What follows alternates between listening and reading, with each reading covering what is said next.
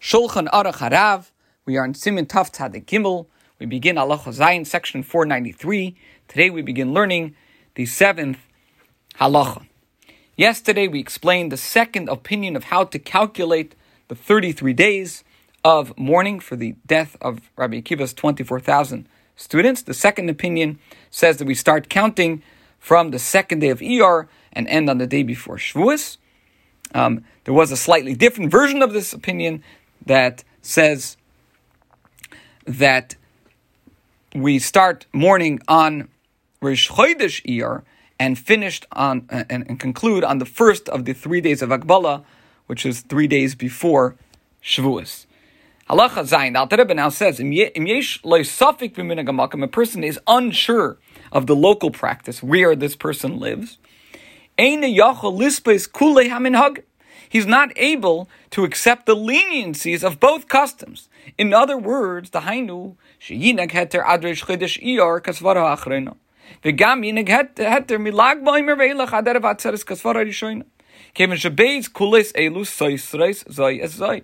He cannot accept the leniencies of both customs, which would mean to practice leniency until Rosh Chodesh Iyar. That's according to the latter opinion. And also to practice leniency from Lag BaOmer until the day before Shavuos, according to the first opinion, which says that the morning ends Lag BaOmer.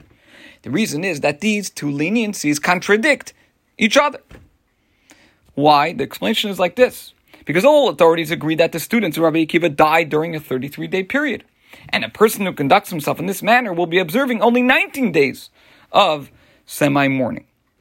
However, Alter Rebbe says now, you can't be lenient according to both opinions, but you can be stringent according to both approaches.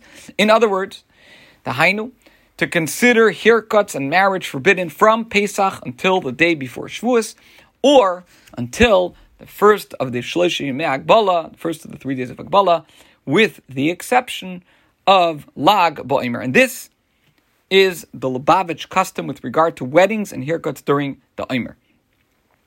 Now, when it comes to the Minig Chabad, the Lubavitch custom, about getting married on Lag BaOmer, so that's a little more complex. In his letters, Holy Letters, Igros Kodesh, Volume 8, letter number 2571, the Rebbe writes that it is preferable not to hold a wedding on Lag BaOmer. However, the Rebbe continues that if the couple specifically wish to hold a wedding on Lag BaOmer, they should do so only during the day of Lag BaOmer, in the daylight hours. Nevertheless, the Shari Halacha Minig quotes the Rebbe's Sichas and says that since in his Siddur the Alter Rebbe rules that the entire day of Lag BaOmer is festive in nature, weddings may be held the entire day. Now, the Lubavitch custom regarding haircuts during the 3 days of Agbalah is a bit more straightforward. The Rebbe Rashab, that is the fifth Lubavitch Rebbe, Rabbi Shalom Doivber of Lubavitch, was not happy when students in his yeshiva had haircuts during the first 2 days of Hagbalah, preferring that they wait until the day before Shavuos to do so.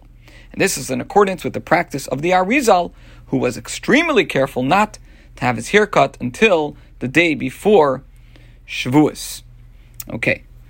Continuing the halacha, true, such a person is observing two stringencies that conflict with each other. What the Alter Rebbe means is that such a person will be observing 47 or 49 days of mourning rather than the required 33. Nevertheless, he is not considered kichsil hahoylech b'choshech, like a fool who walks in darkness, which we'll explain shortly what this means, because he is doing so out of doubt, since he is unsure of which custom should be given primacy. Nevertheless, it's not necessary to conduct oneself in this manner. Instead, one may select either of the customs that he favors. One does not have to be concerned that this is not the prevailing local custom.